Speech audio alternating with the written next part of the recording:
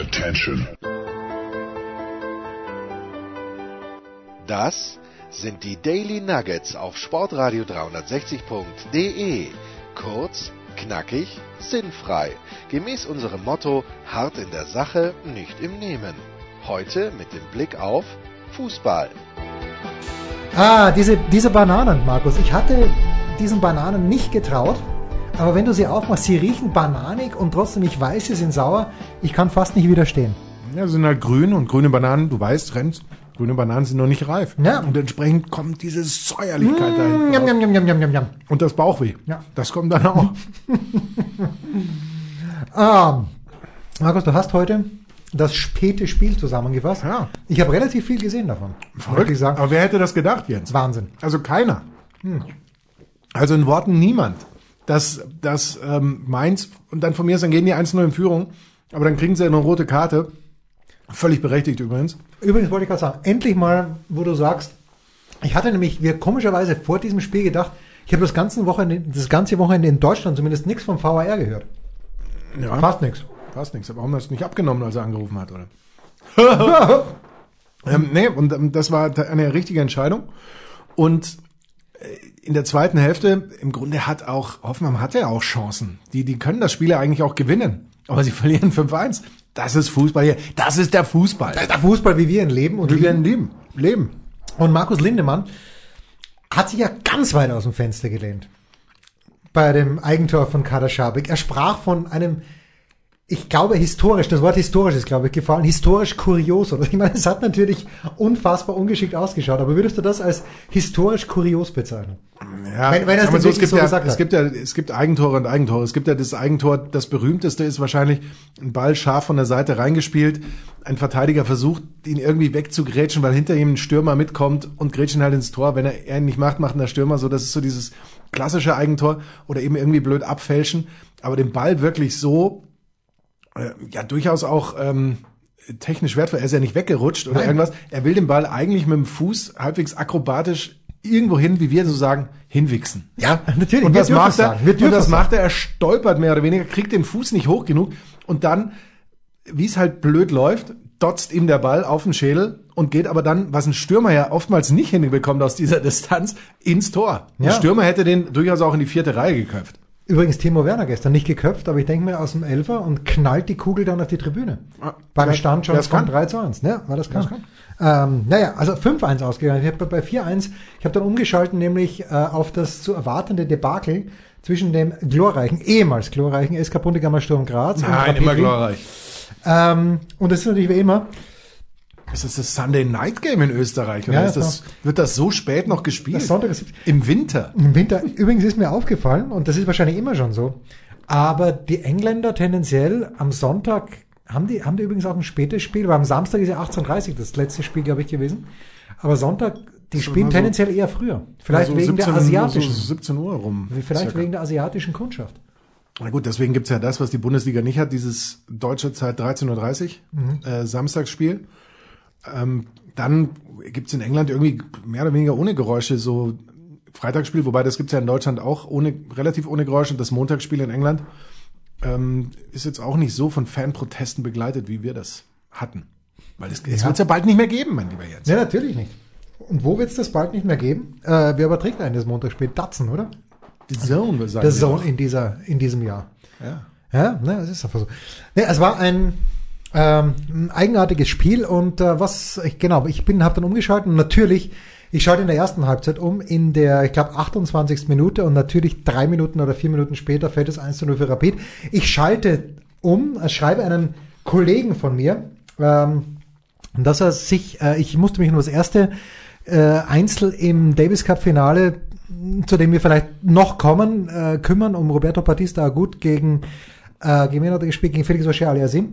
Und hat dann gesagt, und ich weiß, dieser Kollege ist Rapid-Fan, sage ich, Lukas, pass auf, ich mache das erste Spiel und du kannst ja dann Rapid feiern und dann Nadal machen. Und Lukas schreibt natürlich, die werden das schon noch gewinnen. er weiß, dass ich Sturmfan bin. Sie haben es nicht gewonnen, aber Philipp Husbeck hat dann ein Goal gemacht, schön herausgespielt, wie man es einst kannte vom unfassbaren Trio Hannes Reinmeier, Ivica Vastic und Mario Haas.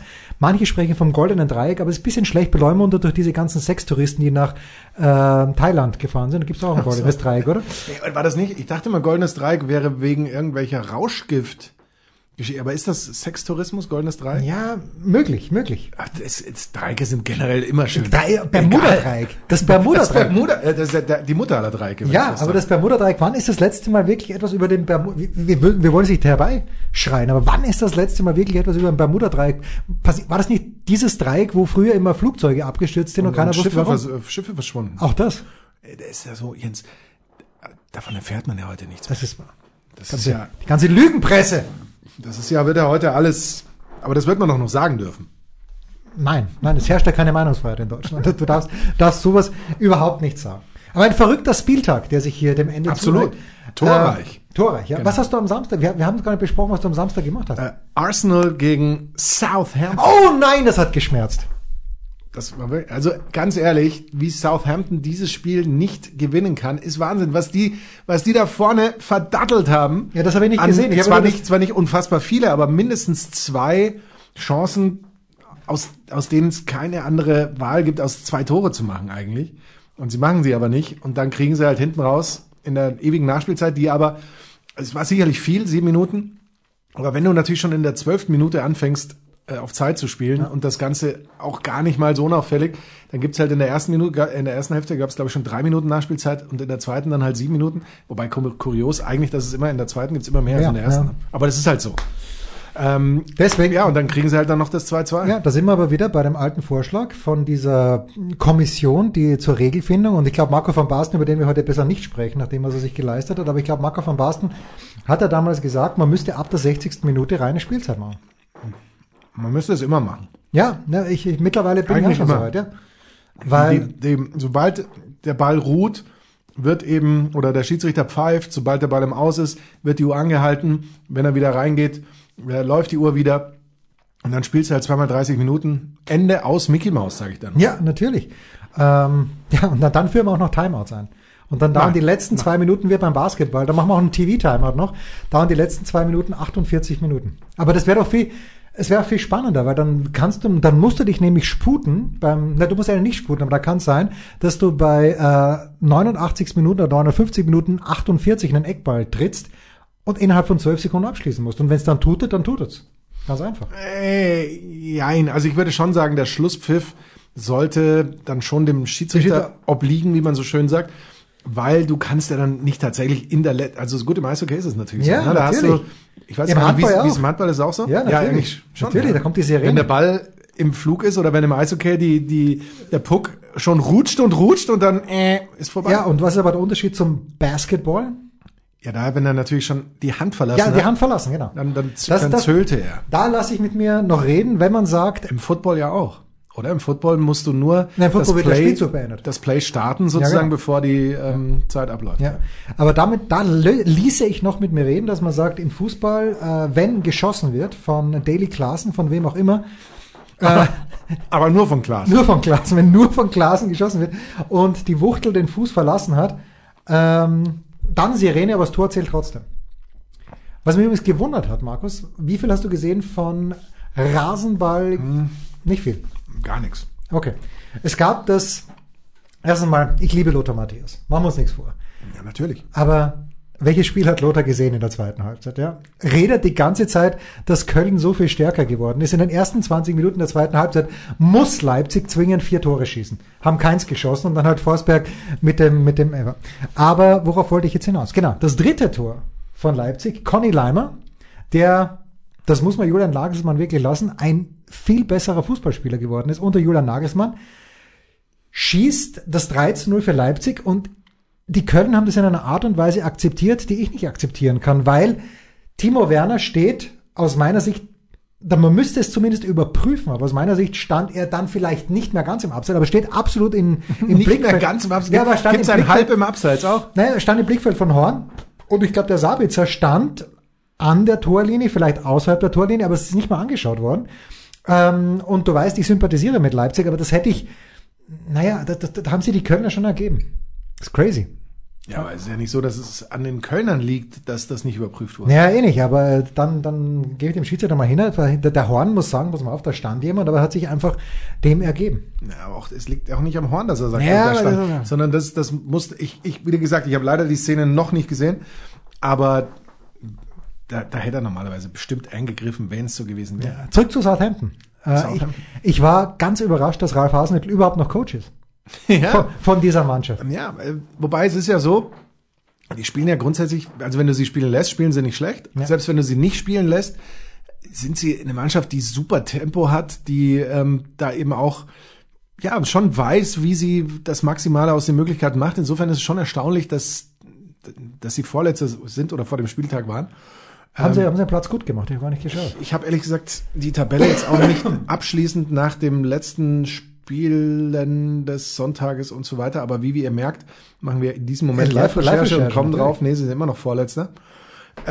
Also, dass sie da unten sind, das muss nicht unbedingt sein, aber es ist natürlich, es läuft halt einfach nicht so richtig. Und dann ist gerade so ein Spiel, klar, erwartet keiner einen Sieg gegen Arsenal, wo sie auch noch nie in der Premier League gewonnen haben und bla bla bla, aber das musst du eigentlich gewinnen. Es erwartet auch keiner einen Sieg von Paderborn in Dortmund. Gab's ja auch nicht. Aber wenn ich sehe, und ich mag die Dortmunder gewissermaßen, aber ich hätte ihnen in diesem Fall eine Niederlage gewünscht. Wenn ich sehe, welche Fehler Paderborn dann gemacht hat, wie leicht die Bälle hergeschenkt haben in den letzten 5 Minuten, na klar sind sie müde, die Burschen, aber das geht nicht. Bei aller Liebe. Also, ich meine, Favre wird recht sein, es darf halt noch 2 Wochen bis zur nächsten Klatsche. Nächste Woche spielen sie, glaube ich, bei der Hertha. Da haben sie auch noch nicht hoch gewonnen, per se. Aber, es ist ganz, ganz schwierig, wenn man sich das anschaut. Und wie gesagt, ich bin Dortmund nicht unsympathisch gegenüber eingestellt, aber das war ganz weird, was Paderborn sich da geleistet hat, fand ich. Aber das Schöne ist, Markus, wer auf unsere Tipps am Freitag gehört hat, ist wahrscheinlich reich geworden. Hat alles richtig gemacht im Zweifel. Weil wir natürlich gesagt haben, und dazu komme ich gleich, soll ich Buschi vor oder nach der Pause loben? Vor und nach der Pause. Was ich nur sagen wollte ich war schon, nehmen wir noch eine Banane. Ich möchte nicht sagen überrascht, aber schon von der Deutlichkeit der Pfiffe und Buhrufe wie wir sagen, im Westfalenstadion. Beeindruckt in gewisser Weise, weil man das gerade in diesem Stadion ja eher selten wahrnimmt, dass du zur Pause, wenn du 0-3 zurücklegst, klar, dass deine Mannschaft, wenn sie dann doch noch 3 Tore aufholt, aber trotzdem noch quasi niedergebuht wird, mehr oder weniger, ist dann eben halt auch ein krasses Zeichen für den Trainer unterm Strich. Wobei ich ja doch immer der Meinung bin, das sind alles Profis und das kann nicht am Trainer liegen, dass ich da blutlos spiele und sowas. Liegt's aber wohl leider oft genug, um nicht zu sagen praktisch immer doch. Oder es wird zumindest eher verantwortlich gemacht. Naja, aber dann stellt sich Marco Reus hin und sagt irgendwie, wir dürfen nie wieder so eine Leistung abliefern. Ja, okay. Das haben sie doch schon letzte Woche gesagt. Ich wollte gerade sagen, oder vor 2 Wochen. Vor der Bundesliga-Länderspielpause, was auch immer. Wo sie sich in München hier im Grunde genommen wehrlos ergeben. Frank Flicker hat es ja auch in der Big Show gesagt, ja, dass die Verunsicherung in der Mannschaft, gerade in München, wenn die einigermaßen gut anfahren und dann plötzlich kriegen sie das Tor und die ganze Sicherheit einer Mannschaft ist im Arsch.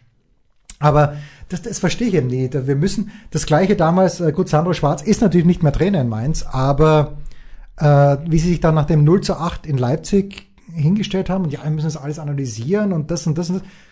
Und die Spieler, das darf uns nicht passieren. Doch, ja genau, es darf euch nicht passieren. Das ist meine Lösung. Ja, das brauchen sie vielleicht häufiger mal. Naja, häufiger mal. Ja, gut. Aber ich lobe Buschi mal vorher. Erstmal, leider, ich wäre ja gerne bei allen Spielen falsch gelegen. Also eigentlich waren mir alle Spiele, Markus, wir haben uns angeschaut, zum Beispiel Leverkusen-Freiburg habe ich vorher gesagt, 2-1 Leverkusen, ist fast so ausgegangen. Hast du dir jetzt wirklich aufgeschrieben, was du vorher gesagt hast? Aber ich kann mich erinnern. Ich habe gesagt, Leverkusen wird früh 2-0 führen und Freiburg wird spät den Anschlusstreffer schießen. Genauso war es. Freiburg hat früh geführt und Leverkusen hätte gewinnen müssen. Dann leider bei Frankfurt-Wolfsburg sind wir daneben gelegen. Aber Dre hat ja am Ende geschrieben, gewonnen, keiner weiß warum, so ungefähr. Ja, also es hat irgendwie die fantastische Patricia, die auch für Patricia für 12 Producer schreibt, hat geschrieben, ich meine wörtlich sogar, 2708:1 Ecken aber eben 0:2 Tore. Wie konnte das passieren? Keiner weiß es. Aber was natürlich geschmerzt hat, und da bin ich jetzt bei Buschi. Nicht Buschi hat geschmerzt, denn Buschi war in grandioser Form am Samstag, möchte ich sagen. Aber natürlich die Heimniederlage von Bremen, die ich kommen gesehen habe, wie das Amen im Gebet. Und wenn ich dann schon sehe, welch billiges Tor das erste war von Schalke, die ich ja sowieso nicht haben kann. Also die Schalker, die Timeline geht mir einfach auf den Sack. Um es mal auf den, ich folge den falschen Leuten auf Twitter. Ich mag diese Leute, aber und du kommst heute noch dazu im Schalke-Blau hier herein. Ja, weiß ich nicht, ob das Schalke-Blau ist. Royales Blau. Nein, stimmt gar nicht. Das ist ein bisschen heller als Das ist Royal. ein bisschen heller, finde ich auch. Du hast das royale Kansas City Royals Blau. Oh, jetzt aber. Aber die Schalke ist ja ein bisschen dunkler. Wie wir in Österreich sagen, dunkler, wie es deutsch richtig wäre. Ja. Aber das hat sehr, sehr geschmerzt. Und Claudio Pizarro mit seinen 68 Jahren, dass er immer noch im Strafraum herumstolpert, ist einfach toll. Aber dann Buschi Buschmann, der große Frank, Moment, ganz kurz, Rafael Nadal, 7:7 im Tiebreak im zweiten Satz. Ich muss mit einem halben Auge hinschauen. Aber Buschi, alle Spiele, alle Tore. Und niemand macht das wer macht schon irgendwas besser als Buschi? Niemand. Aber Buschi hat zweimal, und das fand ich großartig. Ich habe es sogar getwittert. Hast du es gesehen? Ja, natürlich. Ja. Das Wort mit M. Ja, das Wort mit M. Ja. Und man sollte mehr Wörter mit M verwenden. Ja, vielleicht nicht generell. Aber was sollte man mehr verwenden? Wörter aus dem Jiddischen. Weil Jiddisch ist großartig. Wer die Tante Jolisch gelesen hat, was ich nicht gemacht habe, sondern nur die ersten paar, ich habe die Tante Jolisch gelesen. Alles, was ein Mann schöner als ein Affe ist ein Luxus, hat die Tante Jolisch gesagt. Ja? Großartig. Von, wer hat die Tante Jolisch geschrieben? Was, Milo Dor? Nein, um Gottes Willen. Die Tante Jolisch, schau mal schnell nach, bitte. Das ist ja peinlich, dass ich das nicht weiß. Das ist ja Wahnsinn. Aber wenn du es mir jetzt sagst, dann weiß ich. Also, Frank Buschmann hat das fantastische Wort Muscle verwendet. Muscle. Und ich dachte, unsere jüdischen Mitbürger sagen ja Masseltoff. Mhm. Aber Masseltoff schreibt man doch mit Z. Friedrich Thorberg? Friedrich Thorberg, nein, um Gottes Willen. Friedrich, wenn du uns hörst, was du nicht kannst, weil du seit ungefähr 50 Jahren tot bist, aber Friedrich, das tut mir jetzt sehr leid, dass ich das vergessen habe. Friedrich Thorberg, die Tante Jolisch, man sollte mehr Jiddisch verwenden. Da bin ich absolut dafür, weil es gibt so fantastisch im Amerikanischen, die haben ja die haben das eingebürgert ins US-Amerikanische. To schlap around something. Sagen sie wirklich, ja? Oder I know his Spiel. Spiel geschrieben mit S-H-P-I-E-L. That's his Spiel. That's crazy. Und Buschi hat natürlich nicht reagiert darauf, weil Buschi eine andere Kategorie ist als Sportradio 360. Machen wir uns nichts vor, aber absolut. Buschi zweimal Muscle und deswegen ist er nicht mehr Mitarbeiter der Woche, aber ich freue mich sehr, dass er es verwendet hat. Jetzt müssen wir natürlich schauen, ob was Besseres kommt. Das werden wir auch nach der Pause nicht erfahren. Was kommt? Wer gewinnt? Wo geht's weiter? Unser Blick in die Glaskugel. Es läuft heute, Markus. Und apropos, es läuft. Christoph Gens hat ich möchte sagen, eine Rechtfertigungs-WhatsApp geschrieben. Er hat das allerdings getan vor dem 0:2 seiner Eintracht gegen den VfL Wolfsburg. Wir hatten beim letzten Mal, wo er uns ja netterweise die Gala geschickt hat, und ich habe kurz angemerkt. Hast du die schon durchgelesen? Ja, selbstverständlich. Kannst du sie mir dann geben? Kannst du sie mir leihen? Ich leihe sie dir, weil ich auch sehe, dass ich den neuen Asterix-Band hier habe, die Tochter des Vercingetorix oder Vercingetorix. Jedenfalls ist es so schlecht, dass ich es erst einmal gelesen habe. Normalerweise habe ich alle 9 Asterix-Hefte, als ich jünger war, so oft gelesen, bis ich mitsprechen konnte, aber ich habe überhaupt kein Interesse dran. Vielleicht. Ja, aber Christoph Gens hat mir eben geschrieben, sinngemäß, weil ich jetzt zu faul bin, um die SMS rauszusuchen, aber ich habe ja gefragt, warum er gefühlt 24 Mal weil er meinte, wir haben ja auch mehrere Hefte unterschrieben, mehrere Hashtag 12 Monate Hefte unterschrieben, mit Widmung. Übrigens, die Widmung des Anchorman ist deutlich beliebter als die Widmung des Producers. Das nehme ich natürlich persönlich, aber egal. Der Markus hat mehrere, wir haben hier noch 5, nein, es sind 4 von dir unterschriebene Exemplare. Ja, die gehen ja weg wie die berühmten warmen Semmeln. Wie geschnitten Brot. Steilpass at Sportradio 360. Ich glaube, dieses Sonderangebot, Markus, können wir nicht mehr aufrechterhalten. Nee, das geht nicht mehr. Das Sonderangebot war ein Heft inklusive Versand 14 €. Ja. Ich würde sagen 13,99. Das können wir vielleicht noch machen. 13,99, aber mehr geht immer.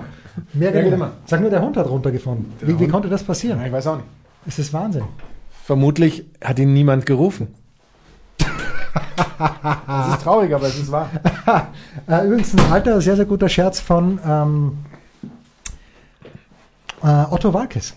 Es war, glaube ich, Oberförster Putlich. What? Wenn ich zu meinem Hund sage, komm her oder nicht, dann kommt er her oder nicht, und zwar sofort. Ja. Das war der gute alte Witz. Ist das echt Otto Waalkes Witz? Otto Waalkes, das wusste ich gar nicht. Ja, gut. Herr Doktor, ich kann kein Blut sehen. Warum das denn nicht? Ne, ich bin blind. Das ist eigentlich ein Klassiker. Eigentlich ein ganz großer Klassiker. Ich gar nicht. Aber überragend. Jens Röber in Top-Laune jetzt. Pass auf, mein Lieblingswitz von Otto. Muss noch eine Banane nehmen. Ja, unbedingt. Du auch. Mein Lieblingswitz von Otto Waalkes ist eindeutig. Pass auf, jetzt kommt. Ich musste erst eine halbe Banane, erst die Banane danach, weil ich mich einfach vor Lachen sonst schüttle. Können Sie mir bitte sagen, wo die andere Straßenseite ist? Ja, da drüben. Komisch, die schicken mich immer hier rüber. Oh mein Gott. Brillant. Aber es ist schön, dass du Freude hast. Ja, habe ich Freude dran. Ja. Es gibt eine Frage über Twitter, ich schaue mal, ob ich sie finde. Und zwar erging die Frage an die Fußballexperten von Sportradio 360, das kannst nur du sein. Sind leider heute nicht da. Das kannst leider nur du sein. Und zwar von Jan Hücke. Frage an die Fußballexperten at Sportradio 360. Hat denn ein Co-Trainer keinen Einfluss? Stellt er ein Hütchen auf? Wie kann es sein, dass die FC Bayern-Maschine plötzlich wieder läuft? Hätte Flick nicht schon als Co. aufmerken müssen? Wird da miteinander gesprochen? Fragezeichen. Teamgeist? Fragezeichen. Naiv? Fragezeichen. Also die Frage, ob miteinander gesprochen wird, stellt man sich ja generell sehr gerne und oft. Ja. In so vielen Fällen irgendwie. Ja. Da denkt man sich, ja, reden die nicht miteinander. Ich glaube aber, das ist aber wirklich nur diese berühmte Vermutung und das bestenfalls Halbwissen. Und nicht mal gefährlich ist. Ja, möglicherweise doch auch gefährlich. Aber also jetzt nach meiner Denkweise ist es ja so, dass der Cheftrainer natürlich derjenige ist, der das zu verantworten hat. Derjenige auch ist, der sicherlich Input holt und annimmt, eben, dass der eine sagt, du, der hat im Training wirklich gut ausgesehen, lass den spielen, oder gegen den Gegner schauen wir mal, dass wir, weiß ich nicht, mit einer Doppel-6 spielen oder dass wir offensiv früh draufgehen, irgendwie sowas in der Art. Also sowohl personeller, taktischer Natur, vielleicht auch eben mal in der Trainingssteuerung wird sehr über die medizinische Abteilung so geregelt, aber irgendwie solche Dinge macht. Aber die letztliche Entscheidung trifft, und das überrascht natürlich nicht, wenn man sieht, wer wird als erster gefeuert, der Cheftrainer, ja. Weil er ja ist ja ganz klar, dass wenn irgendwas falsch läuft, ist er der Erste, der in der Kritik steht. Da heißt er dann auch nicht, ja Moment, aber das habe ich ja vom Co-Trainer, weil dann sagt man ja auch, Moment mal, ist er jetzt der Chef? Wer Chef, ja. Und deswegen ist es dann eben so, dass wenn der Cheftrainer weg ist und vielleicht der Co-Trainer, wie Jens Röber sagen würde, reüssiert, dass das möglicherweise eben daran liegt, dass die Mannschaft die Ansprache nicht so wahrgenommen hat vom Cheftrainer, oder dass der Cheftrainer eben tatsächlich vielleicht auch handwerkliche Fehler in irgendeiner Form gemacht hat, aber eben, es klingt jetzt sehr hart und vielleicht übertrieben, in gewisser Weise beratungsresistent war durch den Co-Trainer, der ihm vielleicht gesagt hat, du mach doch das oder mach doch das.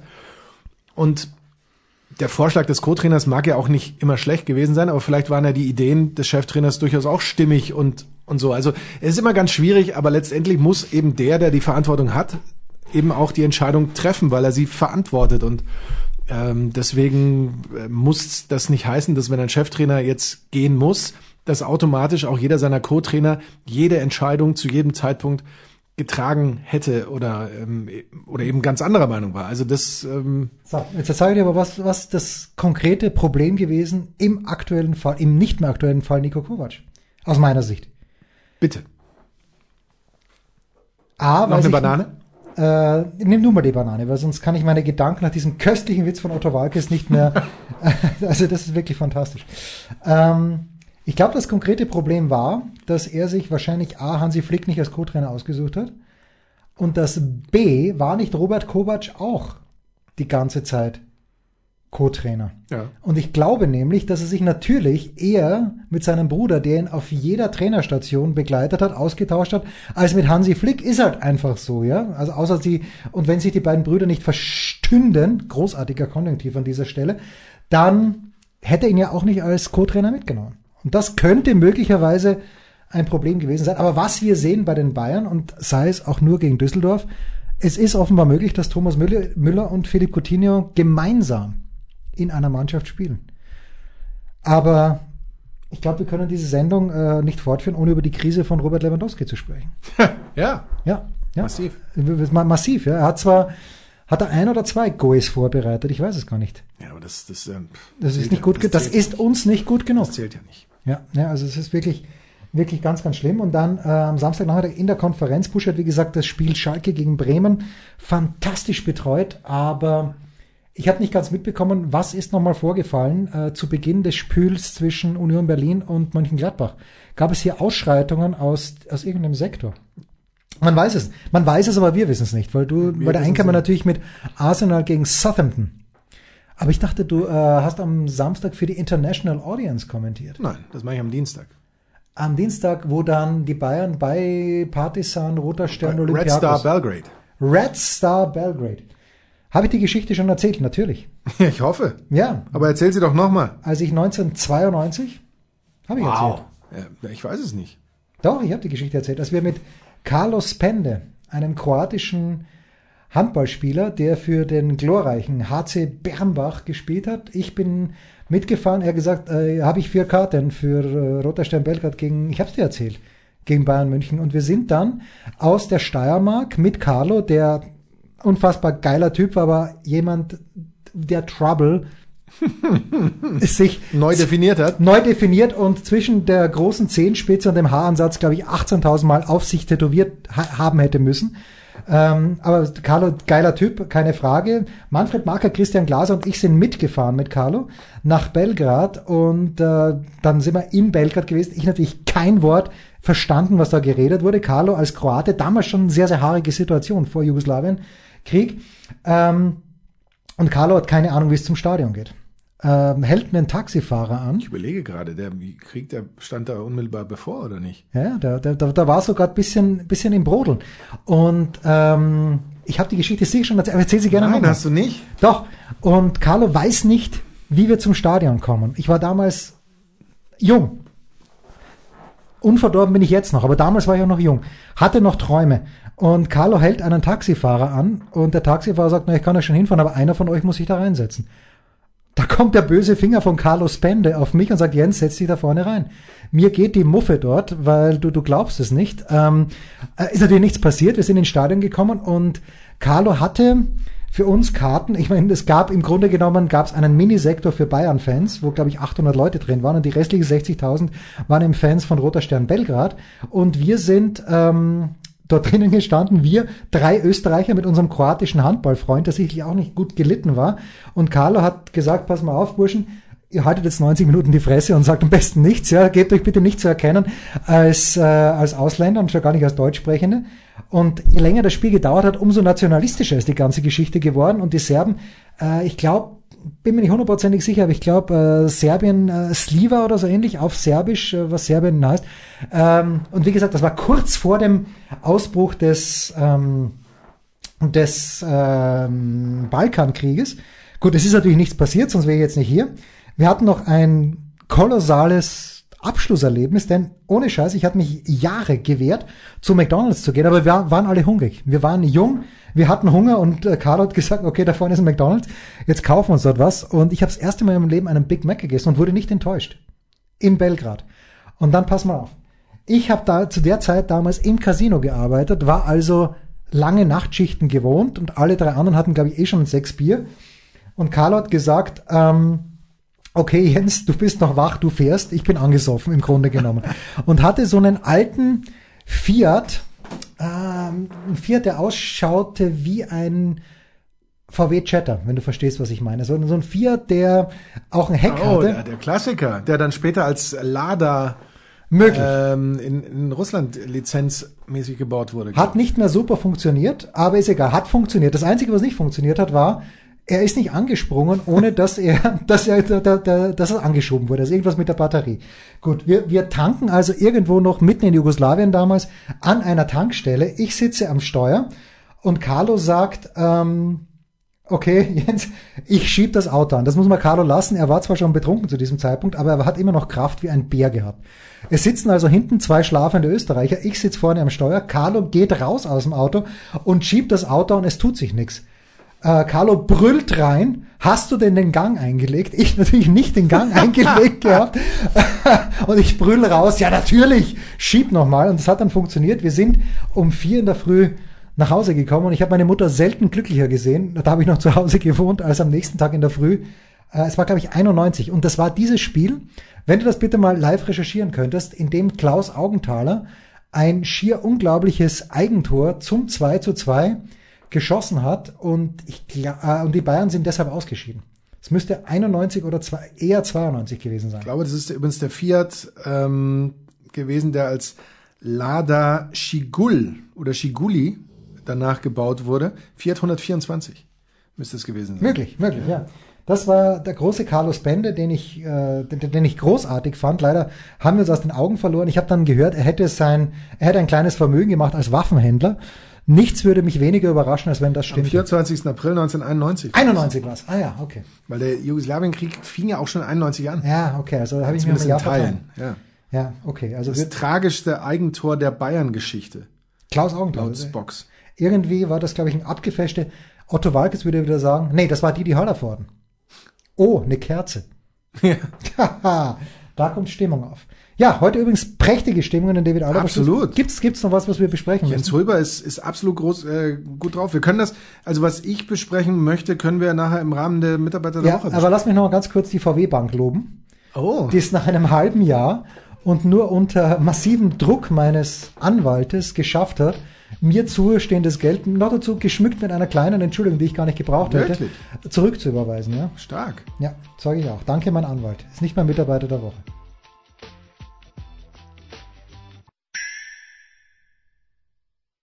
Der Passgeber, der Eigentorschütze, der King of the Road, unsere Mitarbeiter der Woche.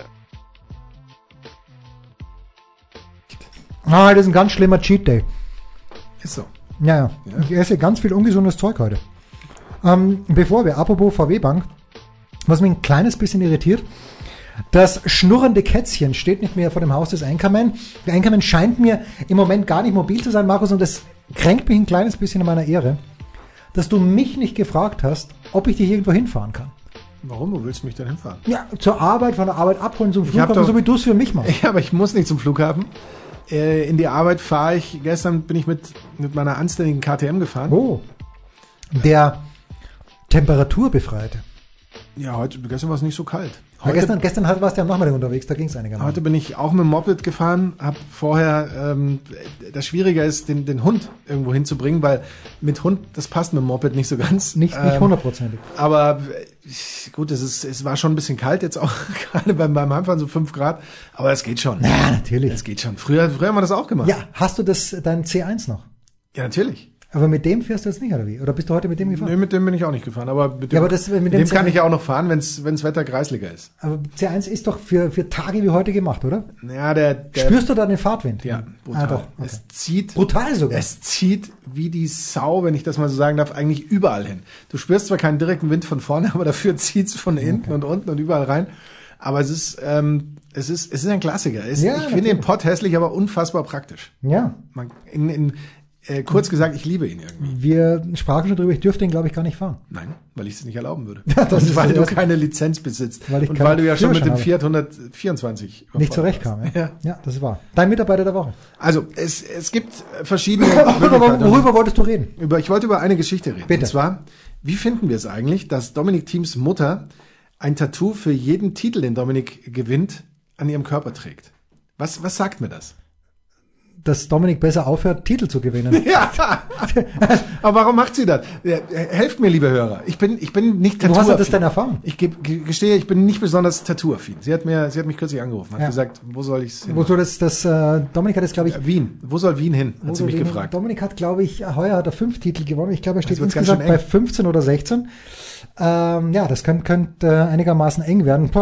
Jetzt hätte er vielleicht auch, er hat gerade mal nicht die ATP-Finals gewonnen, das größte Turnier seiner Karriere.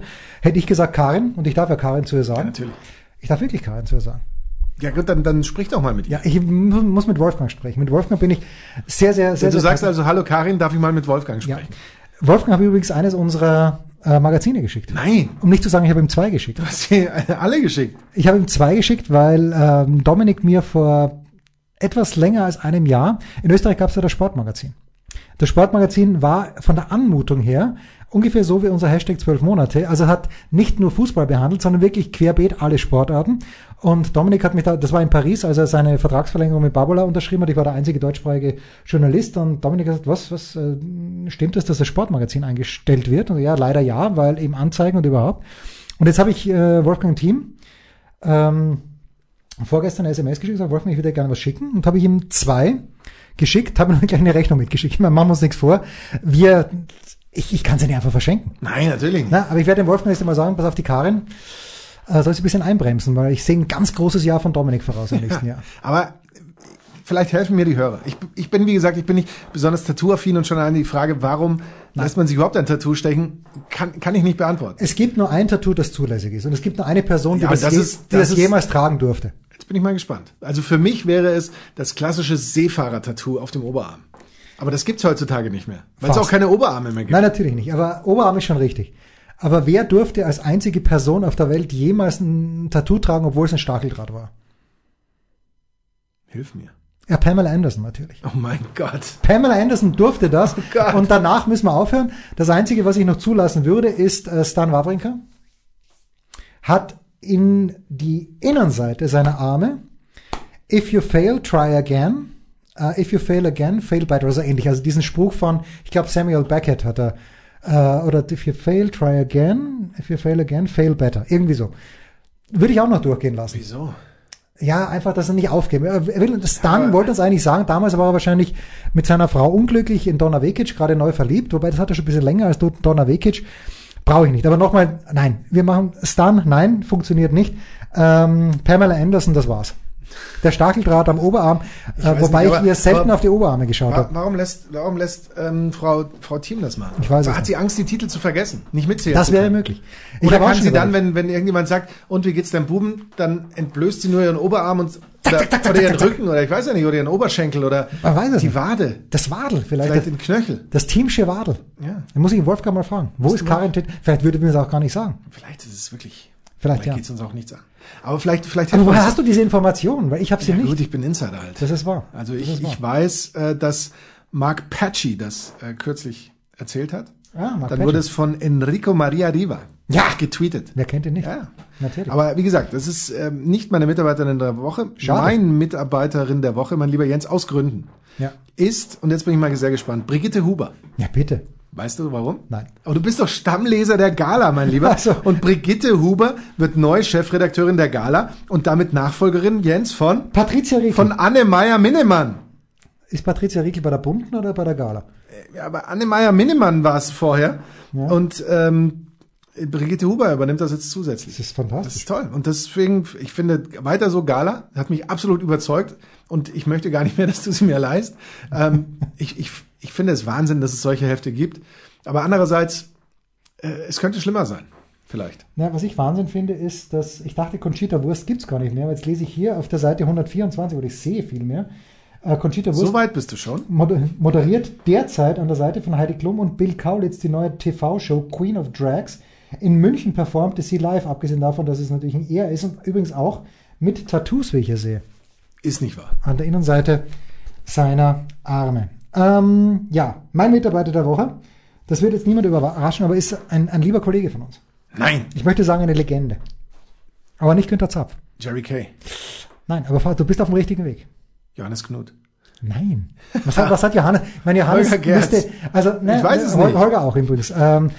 Man könnte auch Saskia Leite natürlich zur Mitarbeiterin der Woche machen, weil Saskia zu Recht sagt, wenn man 9 Menschen auf dem Titel eines Magazins abbildet, hätte nichts dagegen gesprochen, mindestens eine Frau zu haben. Ja. Also da hat Saskia natürlich ich konnte aber eine sehr gute Erklärung liefern, warum nicht.